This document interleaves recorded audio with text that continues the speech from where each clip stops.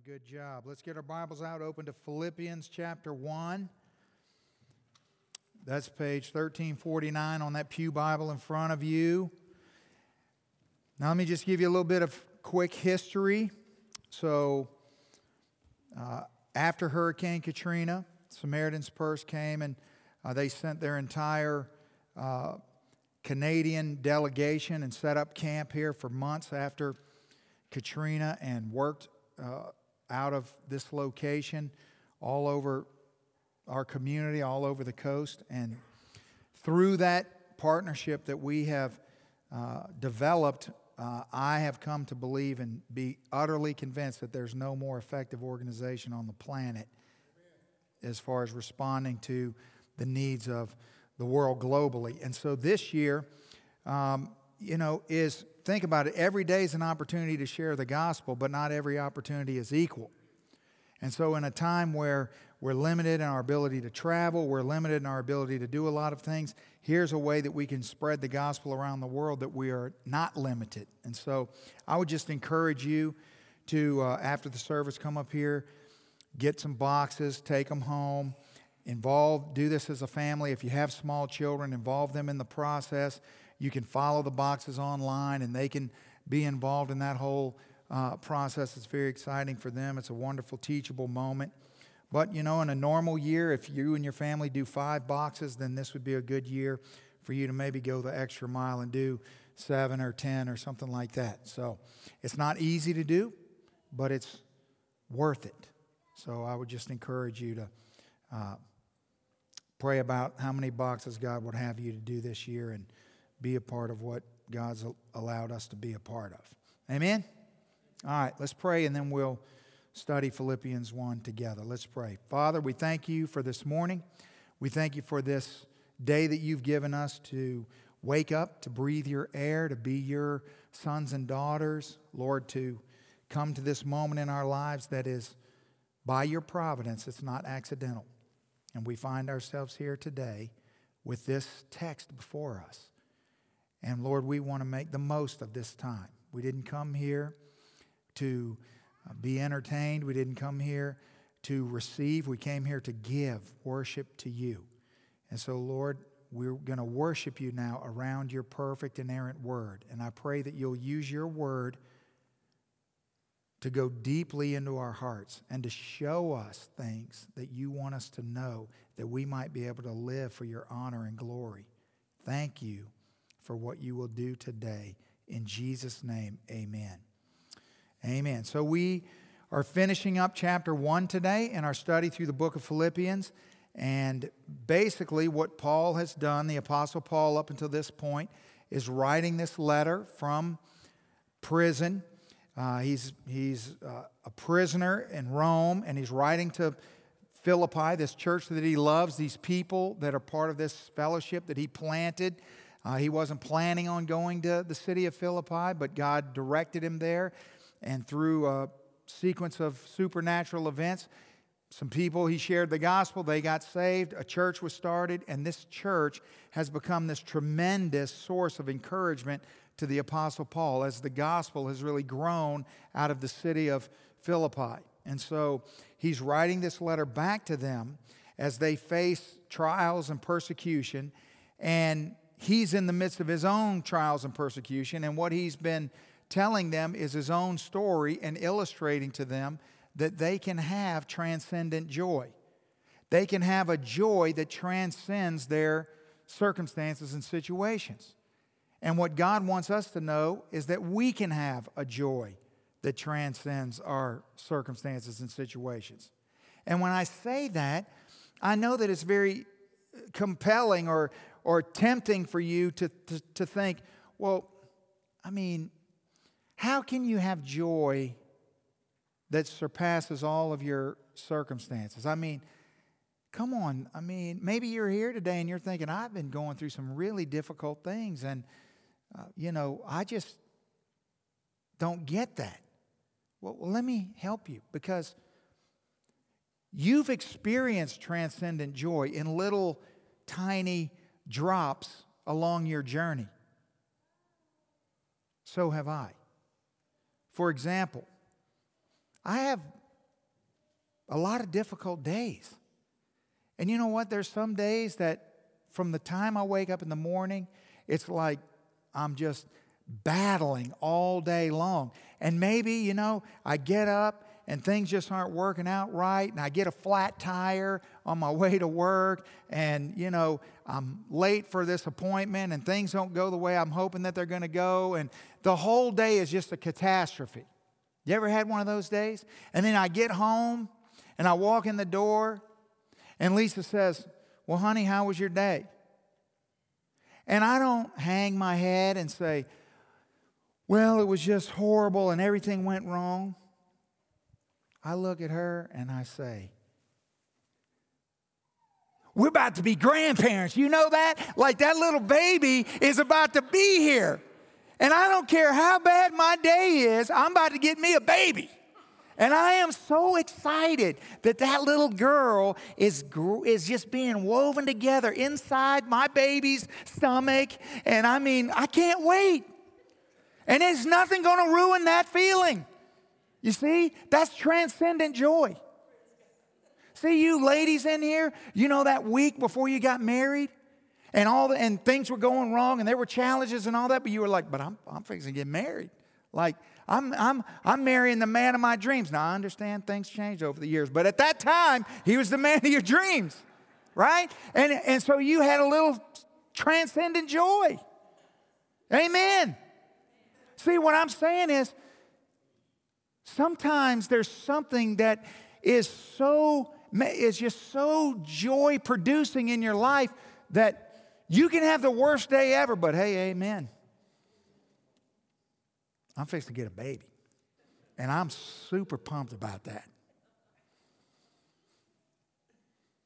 What Paul's saying is that you can have transcendent joy in God that will supersede all of your situations and circumstances, such that you could be in jail, chained up to a Roman soldier, not knowing if you're ever going to get out or not, and have transcendent joy. I think what Paul's message to us up until this point has been could be summarized this way. If you have your listening guide, until you find something worth dying for, you're really not living. You see, life is really lived when it's lived for something bigger, something more, it's something more than just the mundane little things that are happening in and around us, but something bigger.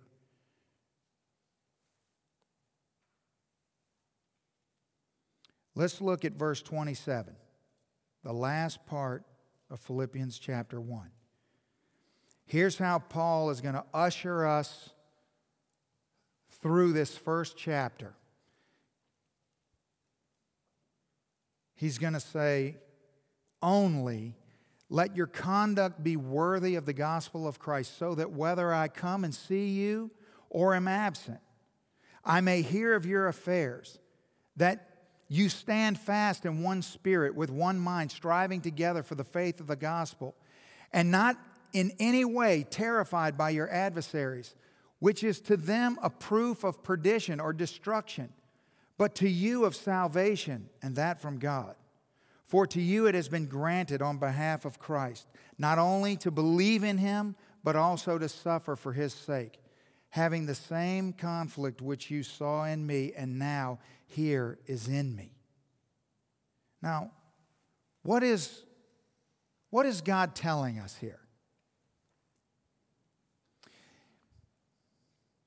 He wants us to know.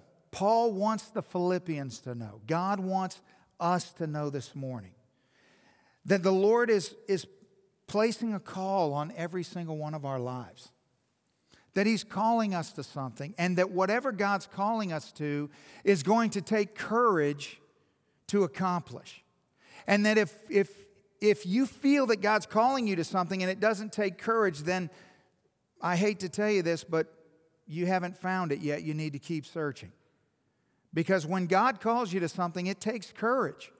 And this is why the Bible is always bringing this up. And this is what Paul is sort of trying to get up to the surface here, is that the calling of God is hard. He's not saying that it's easy.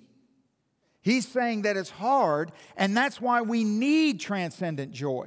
That's why we need to have our lives built on the right foundation. You see, maybe this morning, maybe God's calling you to adoption. That's going to take courage. Maybe God's calling you to be a foster parent. It's going to take courage. Maybe God's calling you to help children with their homework in an after-school program. It's going to take courage. Maybe God's calling you to work with a literacy ministry and teach someone how to read. That's going to take courage. Maybe God is calling you to jail ministry. It's going to take courage. Maybe God's calling you to care for your aging parents or care for your spouse who is suffering from dementia. It's going to take courage. It's going to be hard. It's not going to be easy. But God's calling all of us to something. See, God's calling you to something. And that something, it may be centered around the journey to finding that, may be centered around your giftedness. You may have a gift to do a particular thing, or maybe it's your proximity. Maybe you have access to a certain group of people or a place or something like that. And God's going to use that to accomplish what He's called you to. He's called you to something. Listen, He didn't save you for nothing. He saved every single one of us for something. And I can assure you, after almost 3 decades of walking with God, He hasn't called you to something easy. He's called you to something hard. As a church, He hasn't called us to something easy. He's called us to something hard. And in order to do that, we're going to have to be a certain kind of people. We need to understand what it's going to take for us to be the kind of people that as a body of believers, we can accomplish the hard things that God's called us to. And then within that the individuals within that body will be able to be encouraged and spurred forward to accomplish the hard things that God's called them to. So what does that look like? Well, this is what Paul is relaying to the church at Philippi. Here's the first thing. Consistency. It's going to take consistency. You're not going to accomplish this hard task that God's placed before you if you're not consistent. We as a people will never accomplish what God's called us to without consistency. Notice how verse 27 begins. Only let your conduct be worthy of the gospel of Christ. Now, I want you to think about conduct with me for a second. You know what conduct is not? Conduct is not just a momentary thing. Conduct is ongoing, isn't it? We're going to have to be consistent over time. We're going to have to live lives of consistency. You see, your conduct can change from moment to moment. But what Paul's saying is that our conduct ought to consistently be that which is worthy of the gospel of Christ. Now, what makes that difficult to do? Well, the answer is hardship. You see, when things get a little wacky and out of balance and off keel and aren't what we would consider normal, people start to panic. They start to waver. They start to succumb to the temptation to fear and they do things they ought not do. It's a difficult time to be alive in a lot of ways. I think it's a wonderful time to be alive, but a lot of people think it's a difficult time. But you know what's surprising to me? Is that those of you that are in the older generation, notice I didn't include myself in that.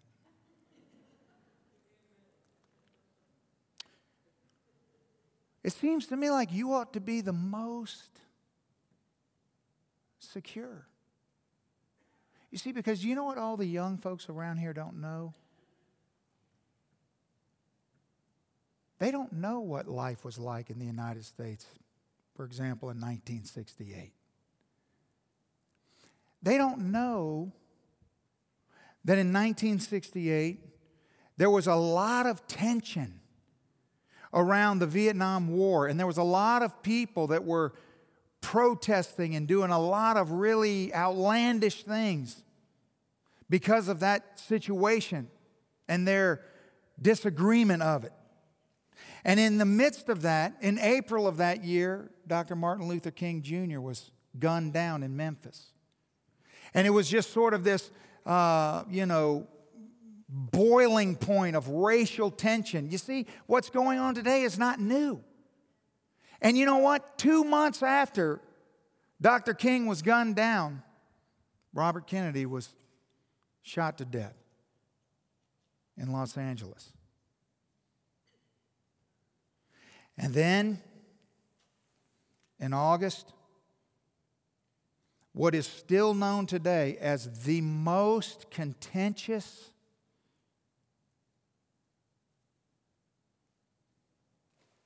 convention in our nation's history, the Democratic Convention of 1968, convened in Chicago, Illinois. And there was so much unrest in our country that the mayor of Chicago had the entire facility surrounded by barbed wire. See, some of you were alive and remember this. The National Guard had to come out and take charge of the situation to get the demonstrators under control. It was a horrible, horrible situation. And then as the summer wound down and the year was close to an end, and I'm sure everybody alive at that time was thinking, just like we're thinking, man, I'm going to be glad when this year's over. The Summer Olympics were in Mexico City. And just when they thought things were going to settle down, some African American athletes who were just so frustrated with the racial injustice of their country stood on the platform and tried to bring awareness to their situation. And here we went again, spiraling out of control. So is this unique? Well, in some ways, but is it unique in other ways? No. But you know what's evident to me? What's evident to me is the same thing that should have been evident to every Spirit-filled follower of Jesus in 1968. Same thing's true today. The problem with America is not that we lack intelligence. It's not that we lack talent. The problem with America is that we lack God. That's the problem. But let me tell you something. No matter how dark these days seem to be, and no matter how long these days linger, Jesus is not intimidated. He wasn't intimidated in 1968, and He's not intimidated in 2020, and He will never be intimidated. This hasn't thrown heaven into a tizzy. Ask yourself this question. When you look around the world today, why is everybody so angry? Why are they so angry? What are they angry? Why is anger the prevailing emotion in our country? Some of you You know why that is? Is because your anger is only evidence of your realization, whether conscious or subconscious, that your predicament is very precarious. Meaning, you're standing on shifting sand. That's why you're angry. Because if you weren't vulnerable, if your safety and satisfaction weren't fleeting, if you didn't know that, you wouldn't be angry. Let me illustrate. Let's suppose that you were standing upon a rock, and the rock on which you stood, you were 100% convinced and assured that that rock would not fail you and would support you no matter what may come. Okay? Now, if you're standing upon that rock, which has been tried and tested, and you're 100% confident in, and people start coming up to you and saying to you, hey, you shouldn't stand on that rock. I've got a different rock. I've got a better rock. I've got a new rock. You wouldn't get mad. You wouldn't take offense to that. You would simply say, well, I'm sorry to disagree with you. I hate that you are deceived into believing that whatever it is that you're trying to convince me of is better than this, but this is tried and true. I don't have to worry about this. I'm totally secure on this rock. So I hope that you would join me on this rock, but if you don't, that's going to be to your demise. You see, you wouldn't get mad if you knew that your rock wouldn't fail. The only time people get mad is when they're unstable. Own it. It's the truth. You know it's true. You got a foundation problem. People standing on a rock with total confidence in that rock, why would they get mad? Now, if they weren't sure if that rock was going to save them, if they weren't certain that that rock was trustworthy, and they were trying to figure out, well, which rock do I need to get on? Then you got a whole different situation on your hands, don't you? You see, the Bible's telling us shaky people can't bear witness to an unshakable God. You know that? It doesn't work like that. You can't do that. And no matter how true what you're saying is, if you're shaky, you have no credibility. You see, the only people that any sane person is going to listen to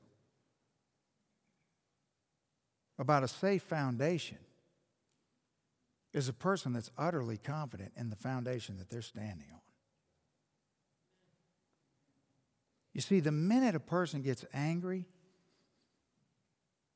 I'm done listening, because you don't have any confidence in that which you stand. Why would you be angry? You see, if there's absolutely nothing that could knock me off of my rock, you're free to believe whatever you want to believe. It's not going to change what I'm standing on.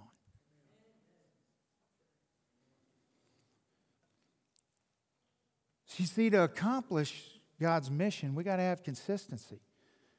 Secondly, Paul wants us to know we got to have cooperation. Now, look at what the Scripture says. Only let your conduct be worthy of the gospel of Jesus Christ, so that whether I come and see you or I'm absent, that I would hear of your affairs, that you stand fast in one, in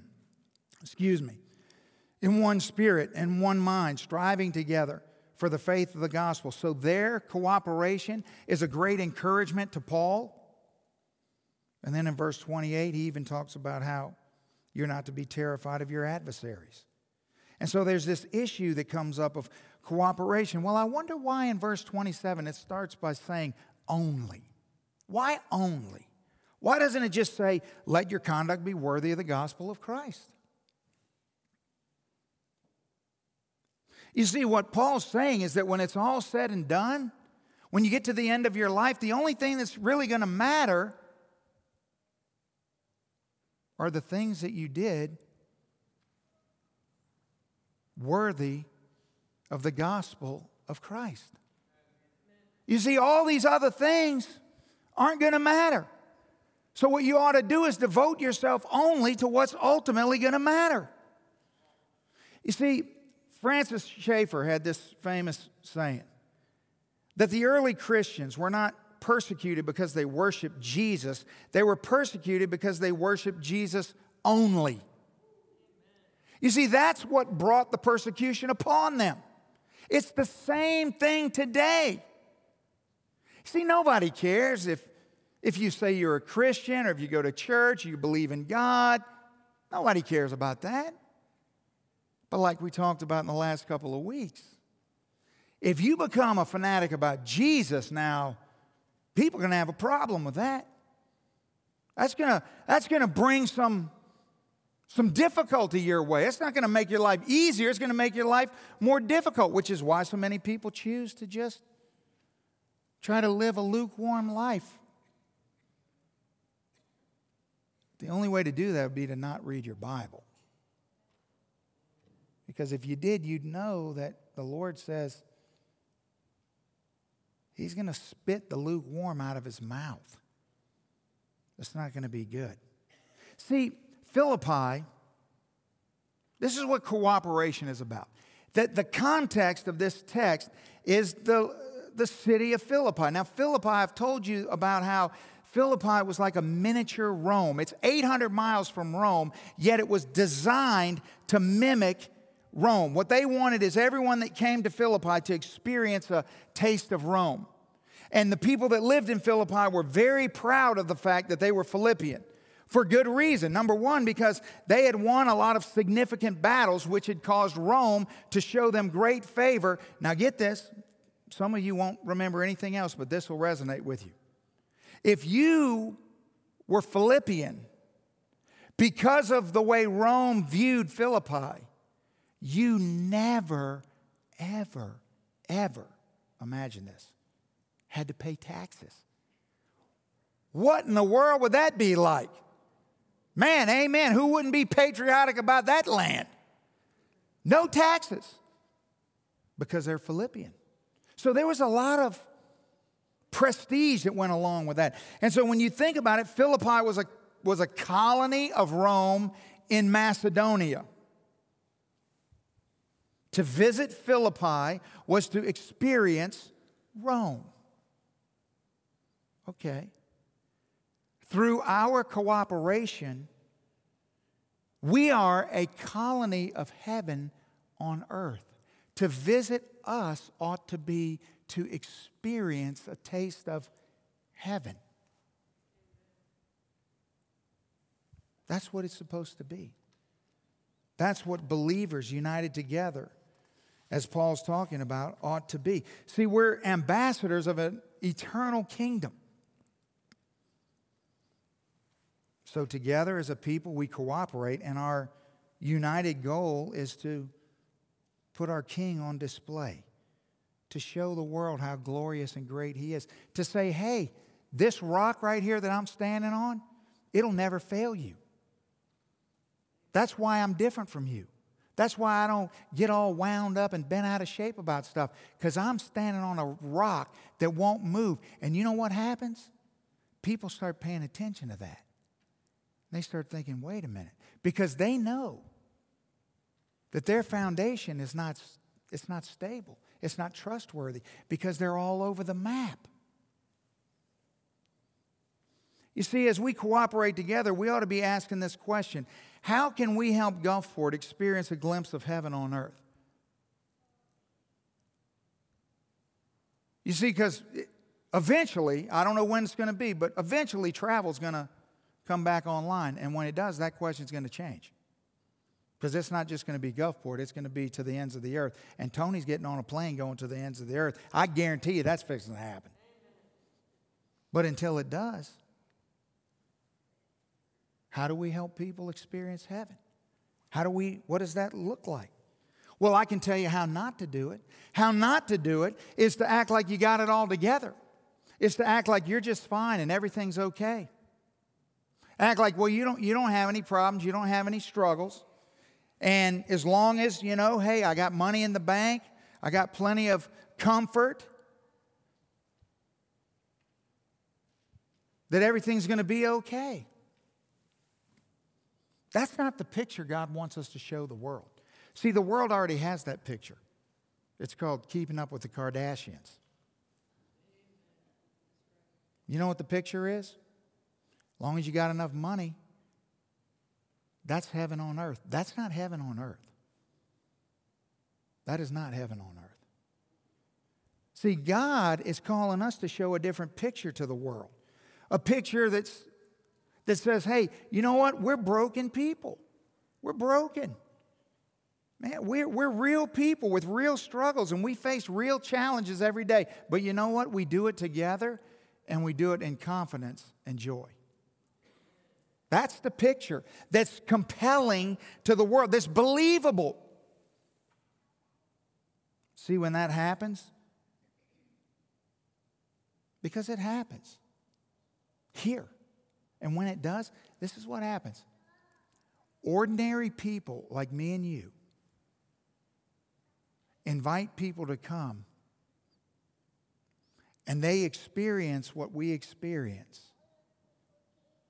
And we say, is this something that you'd like to be a part of? Is this something that you're interested in? And if it's yes, great. And if it's no, I'm sorry. See, some people, not everybody's going to stand on your rock. Not everybody is going to get on a solid foundation. But nobody is going to be compelled by you to get on a solid foundation if you're not convinced and assured 100% and surrounded by people who are. You see, we're only going to stand out when we stand together. That's the only time. I mean, it's just the way it is. That's the way God designed it. He put us in community because in order to accomplish the hard things that He's called us to, we're going to need each other. We're not going to make it on our own. It's not going to work that way. It never has and it never will. That's not His will and His purpose. And so He's put us together to accomplish the things that He's called us to. So we're going to need to be consistent. We're going to need to cooperate. Number 3, we're going to have confidence. I've already been talking about the fact that without confidence, the whole thing is going to crumble. You see, He says, that I might hear of your affairs, that you stand fast in one spirit. Notice this join together. To stand fast is to link together against opposition. And then he says in verse 28, and not in any way. Isn't that interesting? You're going to have adversaries, but not in any way terrified by your adversaries. Isn't Paul using interesting wording?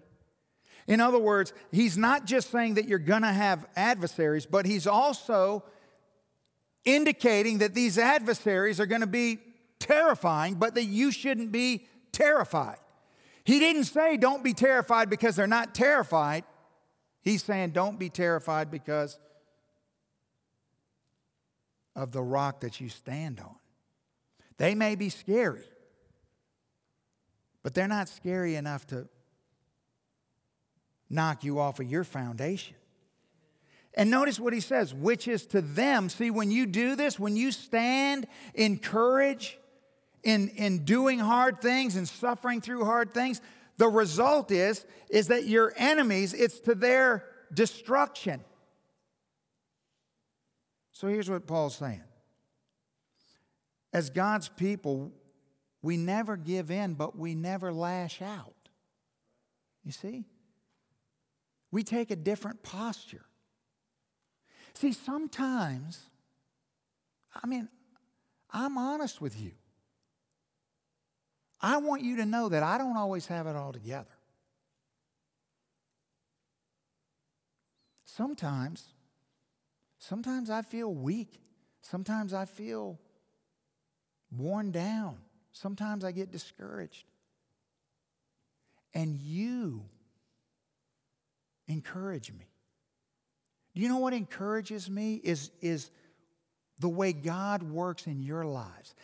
When I hear about and involved in and find out about the things that you're doing and the way God's using you, it greatly encourages me. You see, this church is as much for me as it is for you. That I need other people around me. I'm encouraged by you. This isn't just a one-way transaction. It's two-way. And we all need that. And you see what happens when we stand united in the face of adversity? Look, because you ask yourself, who does this? Well, just think for a second about what has history taught us. You see, when Paul says that's to their destruction, well, yes, you should just believe that because the Bible says it, but more than that, or at least equal with that, is look at history. In other words, the great superpower, the Roman Empire, how they doing today? You seen them on the news lately? You heard anything about what's going on in the Roman Empire? No, because guess what? They gone. You see that big, unbelievable, world-dominating authority crucified a little unknown Jewish man. And what happened? They're wiped off the face of the earth, and that Jewish man that they hung on a cross is still dictating the course of all of humanity and all of history around the world. You see? In other words, what happens to the enemies of God or the enemies of the gospel? They lose. It's always been that way. Recently, I've been fascinated by what's going on in Thailand. Maybe some of you have seen the gospel's exploding in Thailand. And yet here we have a nation whose government is devoted to thwarting and stopping the gospel, and yet it is exploding there unlike anywhere else on the face of the earth. I was watching a video the other day of 1,400 new believers being baptized in a giant baptism ceremony. It was just, tears running down my face. I'm just blown away. But is that new? In 1949, when the communist powers took over China, it was the end of the world. Now China's a communist nation, and there's only there was estimated to be maybe 1 million Christians in the entire nation of China. And since the late 40s, Christianity has been outlawed and Christians have been greatly persecuted in the country of China. And what has happened? Today there's over 100 million believers strong in China. If you want to go against God, go ahead, but I'm just here to tell you, you're going to lose. You got no shot. The enemies of God lose every single time. You ought to have great confidence in that. That ought to make you feel really good. The Bible says in 1 John chapter 2, the world is passing away with all of its lusts. But, whoever does the will of God abides forever. Now think about that for a second. You see, the world's passing away, drowning in all of its lusts. But the people of God, the people who follow Jesus, they abide forever. forever. You see, listen, persecution is horrible. I don't want persecution. You don't want persecution. Nobody wants persecution because it's bad. But let me tell you something. What if we read the Bible and believed the Bible for what it says? Then we would know that if you persecute one of God's children, you're persecuting Him. Remember in Acts chapter 9? Remember when Paul, the apostle, met Jesus on the road to Damascus? What did Jesus say to Paul? He said, Saul, Saul, why are you persecuting me? Why is that important? Oh, it's important. So that means if the world persecutes you, they're persecuting Jesus.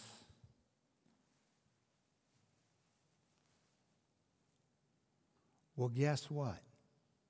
If you persecute Jesus, you lose 100% of the time. You see, He's 40 bazillion and O. He's never lost, ever. And He's never going to lose. And so if you're getting persecuted for Christ's sake, bring it on. Because it's not you they're persecuting. They're persecuting the one who lives in you, and they will never defeat Him. They might get you. They might wear you down, but they'll never defeat Him. And so if He's in you, you're going to abide forever. You see, you cannot stick up for Jesus and end up losing. It's impossible. Do you understand that? That is impossible according to the Bible. Yet, miraculously, untold droves of people within the so-called church of Jesus Christ have believed otherwise. Not because they say they have, but because their actions prove it. They keep their mouth shut. They're not inviting anybody to come stand on their rock. They're not inviting anybody onto a firm foundation. So something is drastically wrong. Somebody must have deceived people who know about the rock, who trust the rock, who have stood upon the rock, and yet are fearful that they might lose. I think it's a glorious time to be alive. You see, when we take courage, our courage is a prophetic warning to the world that Jesus will prevail. You understand that? When you stand on your rock in utter confidence of your foundation that you have under your feet, that you don't have to react and get wound up in all the nonsense and craziness around you, it's a prophetic declaration. Jesus prevails. He will prevail. Come hell or high water. Come earthquake, forest fire, nuclear war. It doesn't matter. Trust me. The rock I'm standing on ain't going nowhere. Nowhere. So why am I going to get all wound up as if somebody is going to jerk this rock out from under me? That's never going to happen. I have confidence in that.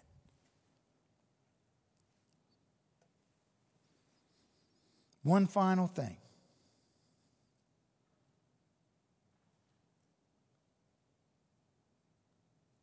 Calling.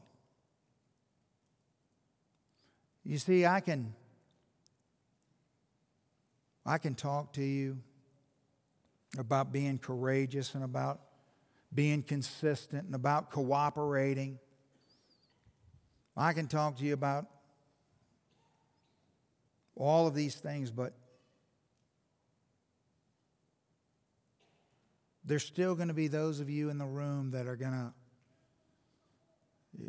you're going to have a spirit of timidity. You're going to push back, and you're going to say, I want that, but how do I get that? Look at how Paul ends. Look at verse 29 and following. He says, "For to you it has been granted on behalf of Christ, not only to believe in him, but also to suffer for his sake." Now, the word granted is the same root word that we get our word grace from.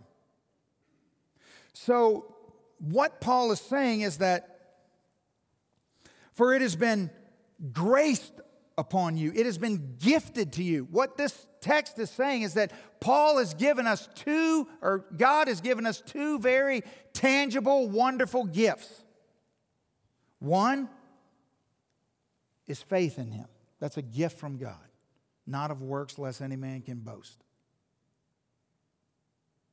And the other gift is to suffer for him.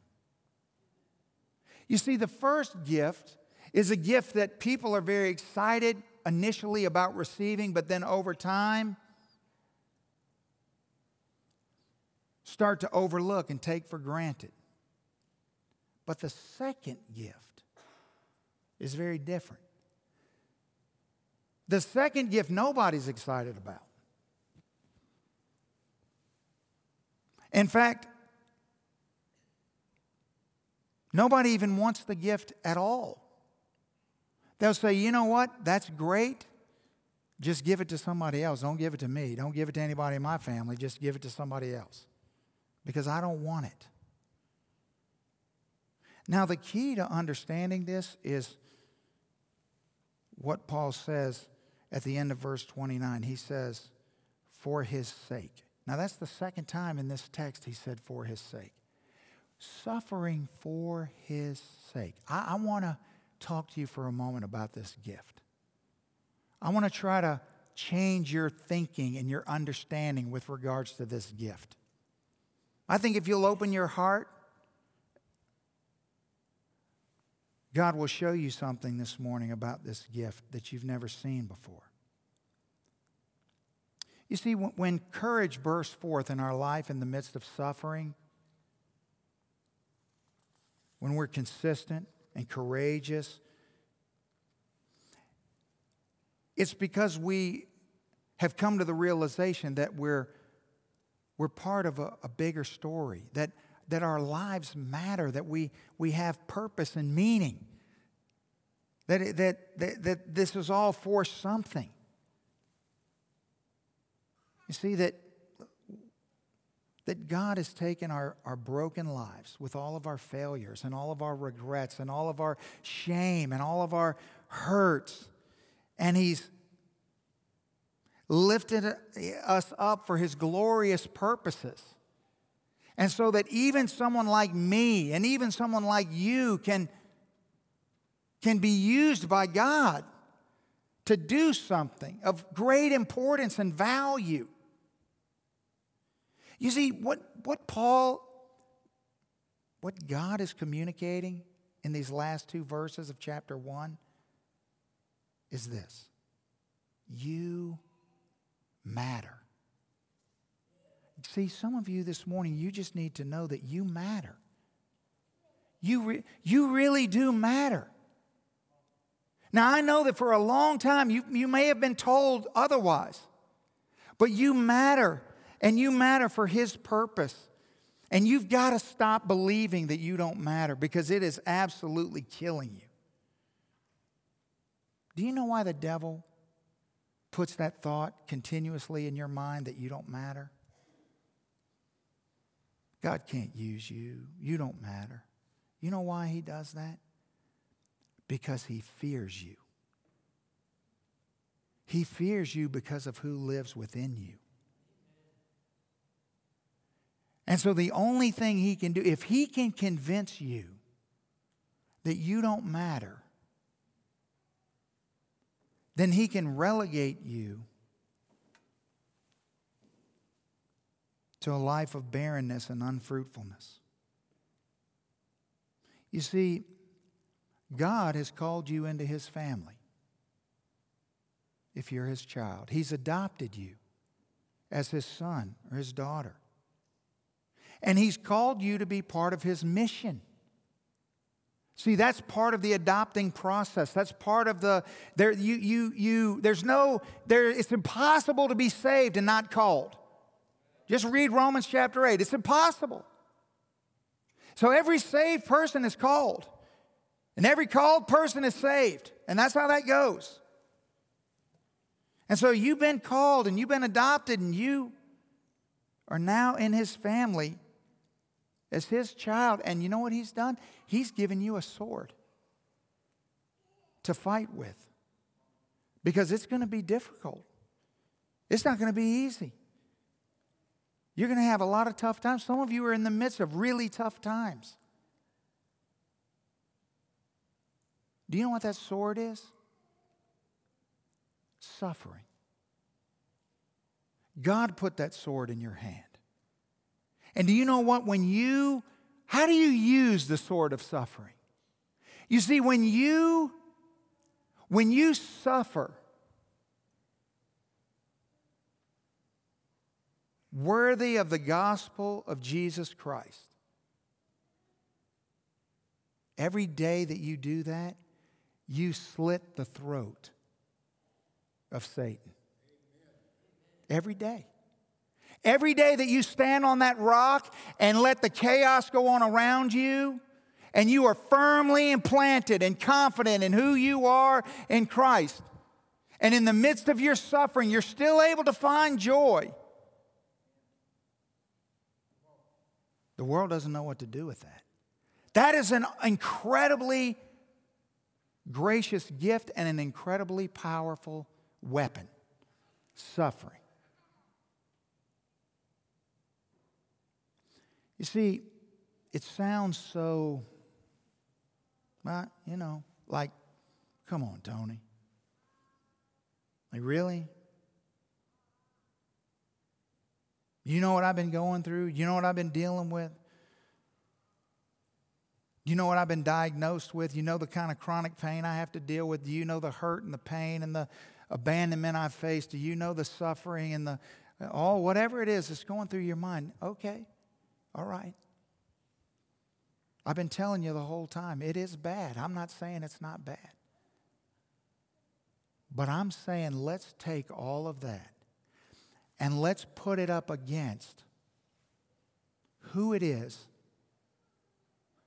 that I'm asking you to suffer for.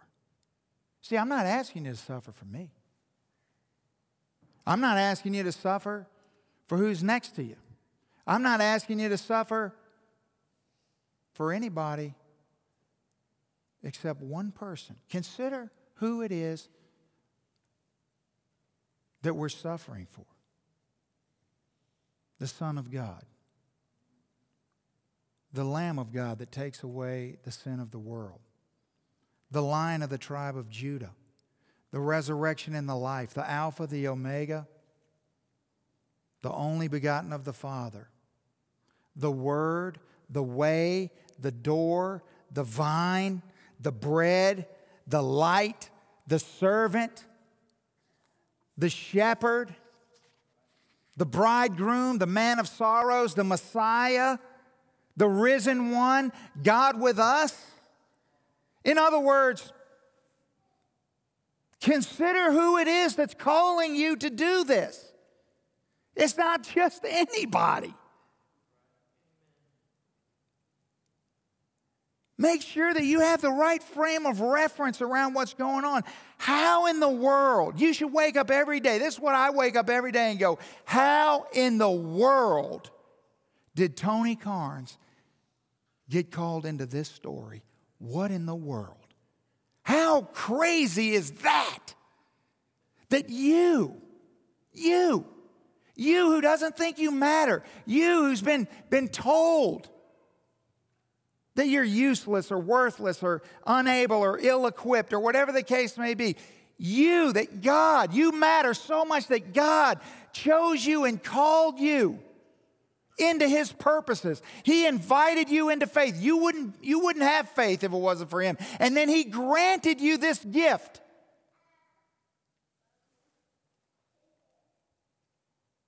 This sword that will declare His glory to the people and world around you in ways like nothing else can. Nothing else. See, some of you are great at encouraging people. We need you to get in the game and start encouraging people. Some of you are great leaders. We need you to step up and start leading. Some of you are great teachers. You know what? You need to start teaching our children. See, all of you are gifted. And God has called us to use our giftedness. But it's not going to be easy. It's going to be hard. And if you're already suffering, it's probably going to compound your suffering. And you're going to have to sacrifice things. And that's good. Because of who you're giving it up for. Because remember, at the end of the day, no matter how hard it is, no matter how tired you are or worn down or bleak it may seem, you're standing on the rock and it will never fail. And so the world might go crazy. But amen, your rock's going to endure. You're going to make it. You're going to abide forever. And nothing can ever change that. Now listen. One last thing, because I know this is a challenge. See, some of you, you're going to have to step out alone. See, some of you are listening to me and you're like, I want that. Pastor, I want that. I want to be that person. I want to be courageous. I want to step out. I want to be the light in the darkness. I want God to use me, but every time it comes down to it, you cower down, and here's why. Because you're going to have to do it alone initially. You see, David was the one who was always told that he didn't matter. Even his own family said, you don't matter. And see, when he came up and Goliath was mocking God's name and God's people and nobody would do anything, David had to fight Goliath alone. Alone. Now, he could have just walked away and said, I could never do that, but he didn't. He fought him alone. And when he fought and defeated Goliath alone, there were a lot of people watching, but there were two people watching in particular. One named Saul, who became David's biggest enemy, who devoted his life to destroying David and was David's adversary, indicating to us that whenever we step out and do something hard for God, we're going to be faced with adversity, and there's going to be those who try to stop us. But there was someone else watching that day when David defeated Goliath. And his name was Jonathan. And when Jonathan saw David step out in faith and fight Goliath, something resonated in Jonathan's heart. Because just a few chapters earlier, God's people got in a skirmish with a Philistine garrison, and no one would fight the Philistines, and Jonathan fought them alone. And so when he saw David fighting alone, his heart connected to David's heart.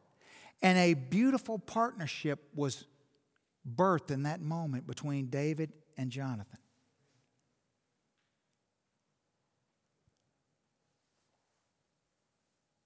Maybe you came to church alone. You're going to have to go it alone for a while. You're going to have to get involved in a community group alone. And it's going to be awkward and it's going to be hard. But if you stay the course, If you stay focused, I promise you that God will bring people that are walking the same journey you are into your life. But if you wait for them to come before you step out, it will never happen. You got to step out alone. And it's hard and it's scary. But it's worth it. It's worth it. So yes, this is a team sport. Yes, we're all in this together. But you know what? When God called me, you weren't there.